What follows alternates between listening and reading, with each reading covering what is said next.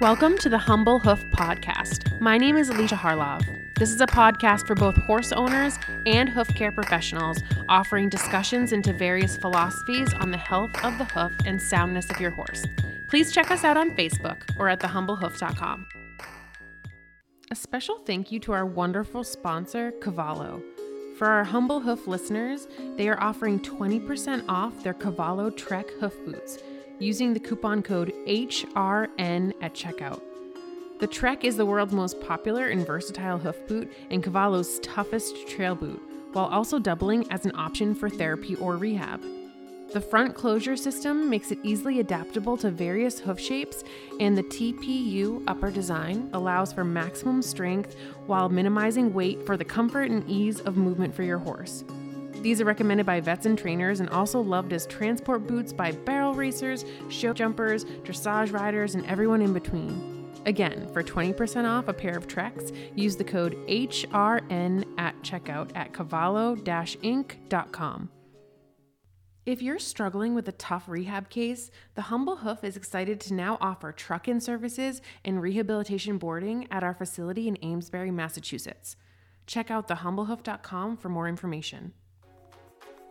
Dr. Craig Lesser has popped up on my radar a few times as a handful of his case studies have come across my newsfeed on a few different platforms. I've been especially interested in his approaches to keratomas and chronic abscessing, as this is a specialty of his. Dr. Lesser works at Rood and Riddle as a vet podiatrist there.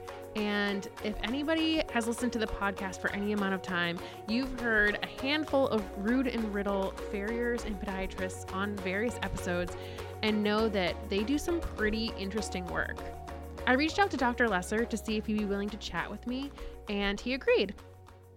So why don't you start by telling us a little bit about how you became interested in podiatry in the first place?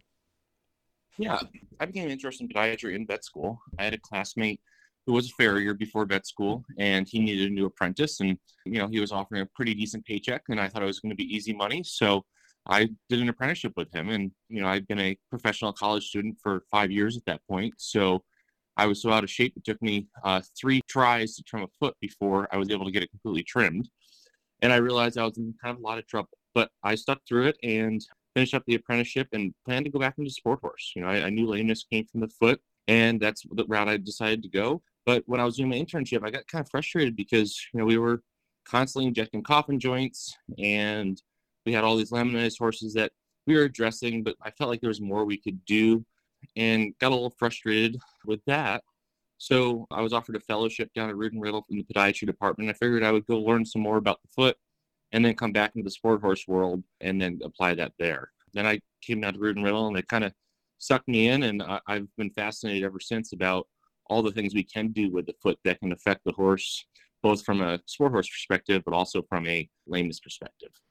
Yeah, and actually I had the chance to go down to Rood and Riddle in October of 2020, and I was super impressed with the department down there. I think it's really awesome what you guys are able to offer and do there.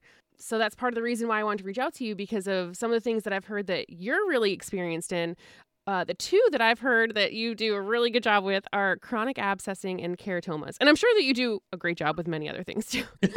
But I'd love to chat about those, because I actually don't have podcast episodes about, at least about keratomas yet, or really diving more deep into chronic abscessing. So first, for those who may not know, can you tell us what a keratoma actually is? So keratoma is just a benign mass of keratin within the hoof, is simply what it is. It grows slowly and causes pressure necrosis. So as it grows, it pushes up against the bone, and little bits of the bone dies, and that'll cause abscessing. So it's one of the many things that we start worrying about when a horse has chronic abscesses that possibly might have a keratoma. And do we know what causes the keratoma to form in the first place?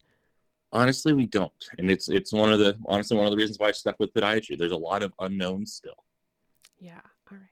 So let's say, I know that you just mentioned chronic abscessing, but, if you're coming to a podiatry case, are there other symptoms that would make you suspect a keratoma?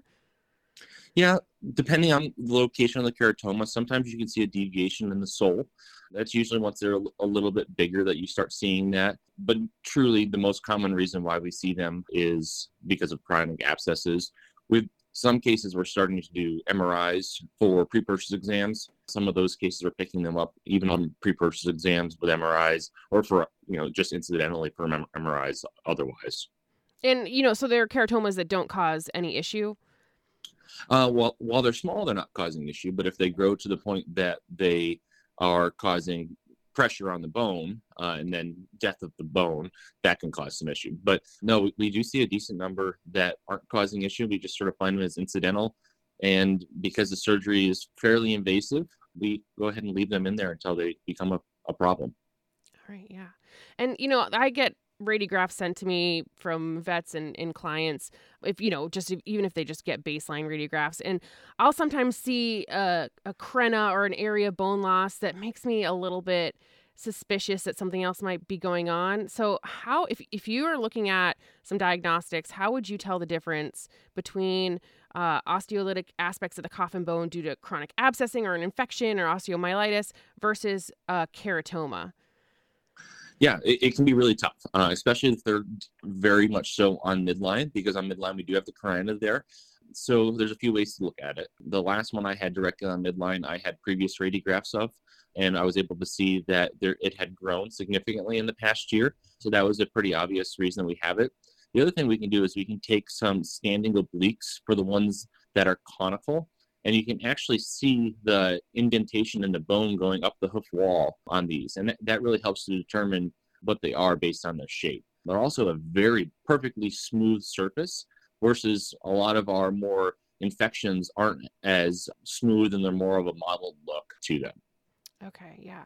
And so you mentioned surgery to remove them, but you said that you wait until they're causing an issue. What's that kind of, line between, okay, we're going to leave it and wait and see, and okay, now we're going to do the surgery to remove the keratoma? Yeah, for me, it's usually abscesses. If we are lameness or abscesses. So there's two types of keratomas. There's spherical and conical. This spherical ones, they're little pearls that you can just sort of pluck out of there.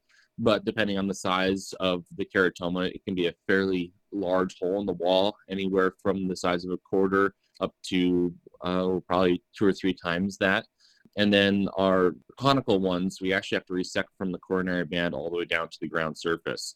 So it'll be a full year until that horse is back to normal. So I usually use abscesses or lameness as one of my big indicators of it's time to remove these.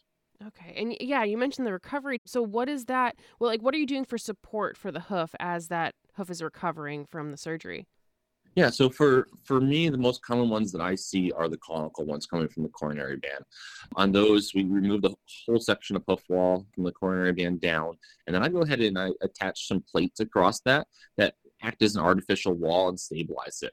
The number one complication I see for these is if it's not stabilized properly and it starts to collapse on itself, because we're basically forming a big hoof crack. So making sure it's nice and stable is important.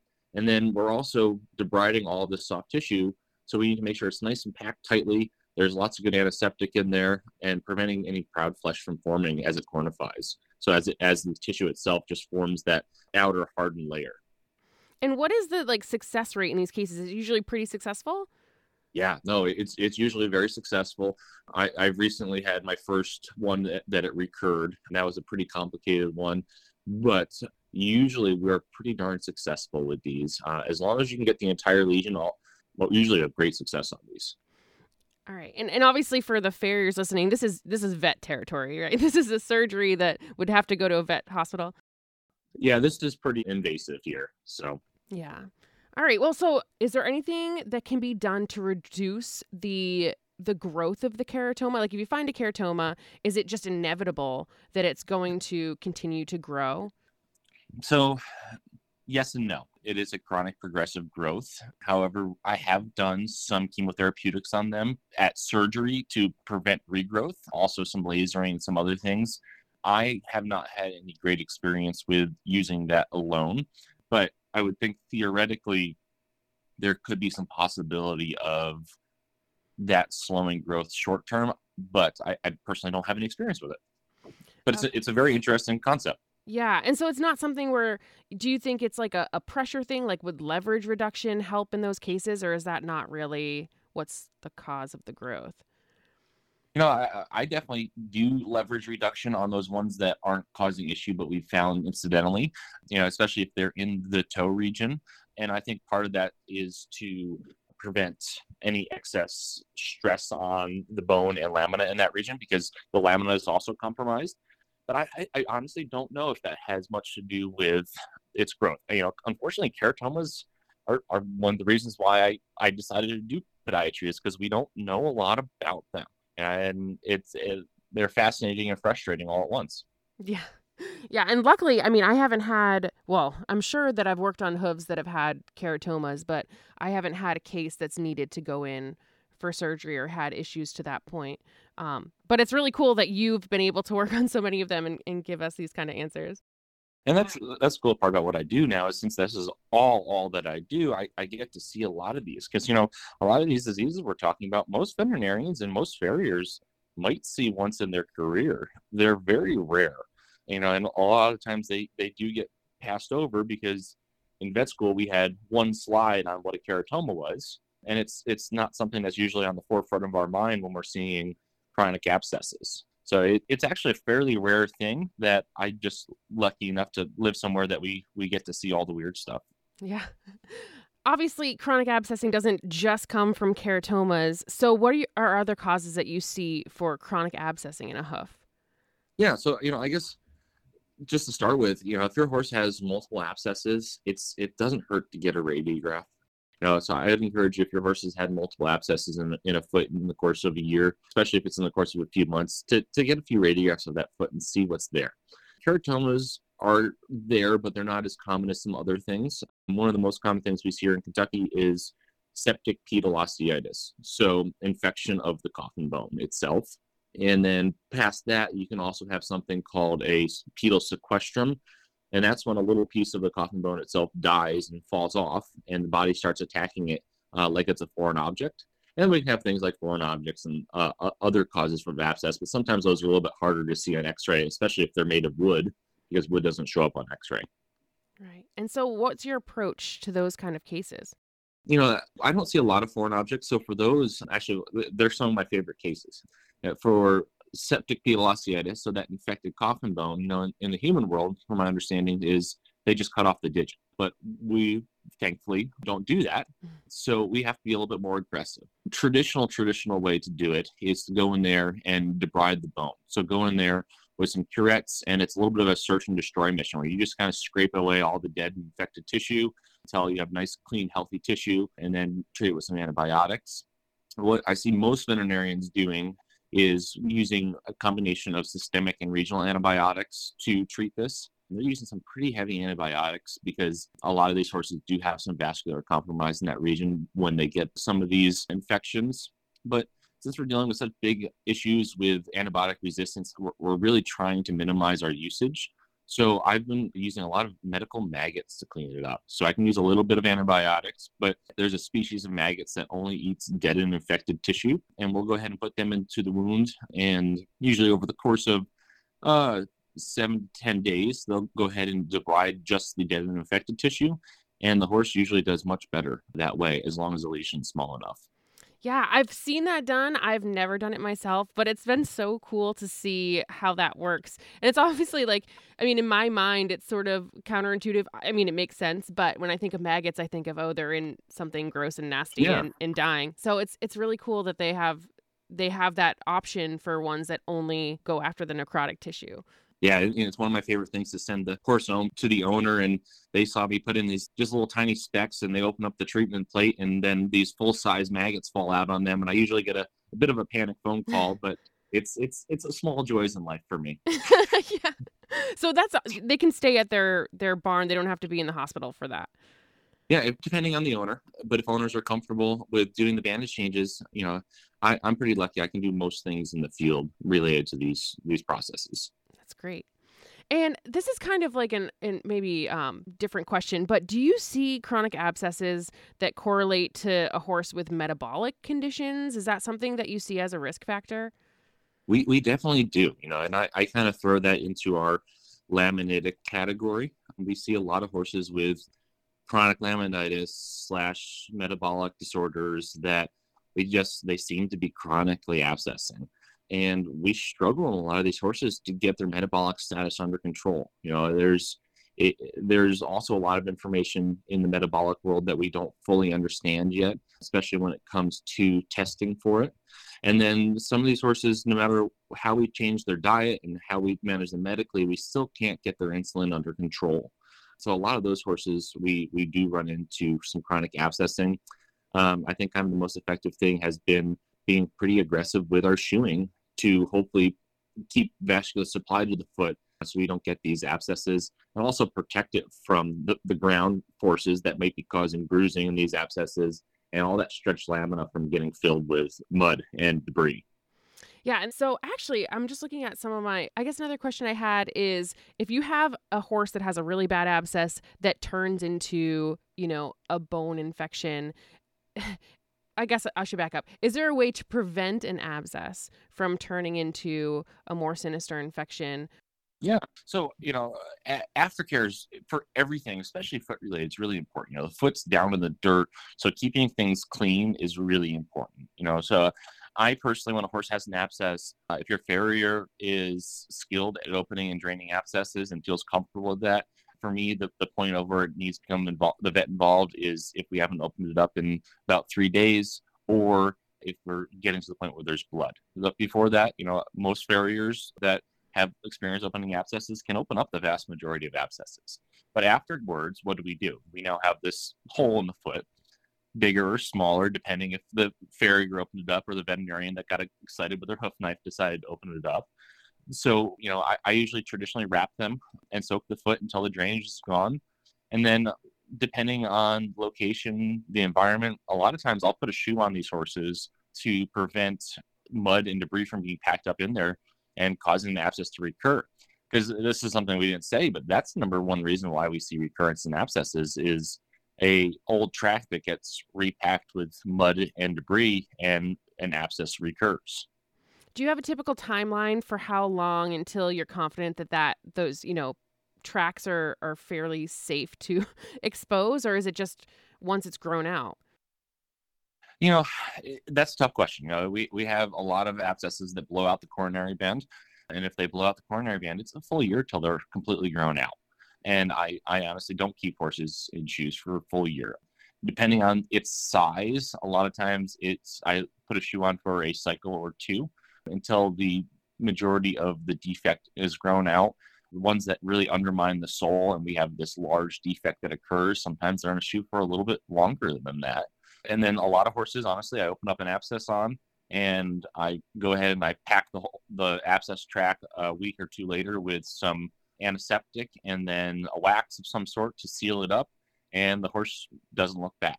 But as a whole, those ones we need to make sure they're nice and dry and that there's no residual infection before we seal them back up again.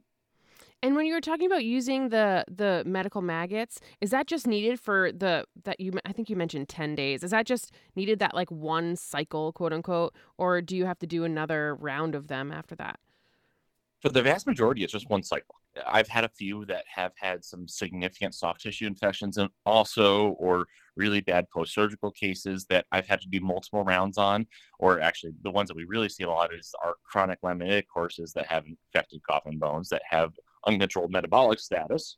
Those ones we often need multiple rounds, but the vast majority we just do one round. Unless the defect is really big, those horses I do usually put a shoe and treatment plate on beforehand just to give the little critters a little bit of protection while they're in there. Awesome. All right. We've kind of like exhausted the questions that I had. Is there anything that you feel like is important that maybe we didn't cover? I guess my biggest thing is when you're getting to the point where you're suspicious, it does not hurt to get an x-ray. I know that there's a cost to the client, but I've had a lot of cases where we've been dealing with chronic abscesses for weeks before the veterinarian gets involved. And at that point in time, we have a sequestrum or something much, much worse. And I know that's the off case, but if we're struggling with an abscess and we don't see good progress quickly, whether it's lameness improving or drainage decreasing, it doesn't hurt to get an x-ray, and then there's not something bigger going on in there. Yeah, that makes sense. You did an awesome job. This was incredibly comprehensive, and you have a really great way of answering the questions to make it really easy to understand for the differences in audience. Thank you so much for being able to explain things and being willing to do this on a few days before Christmas. No, it worked out well. So yeah. Perfect. Yeah. And if you need help with anything in the future, let me know. All right. Thanks. Thank you so much. Have a great rest of your day. You too. Thanks. Bye. Bye. I always say that I'm slightly more hoof obsessed than the average person, and chances are, if you're listening to a hoof care podcast, you are too. So we should probably be friends. Feel free to find me on Facebook or email me at thehumblehoof@gmail.com.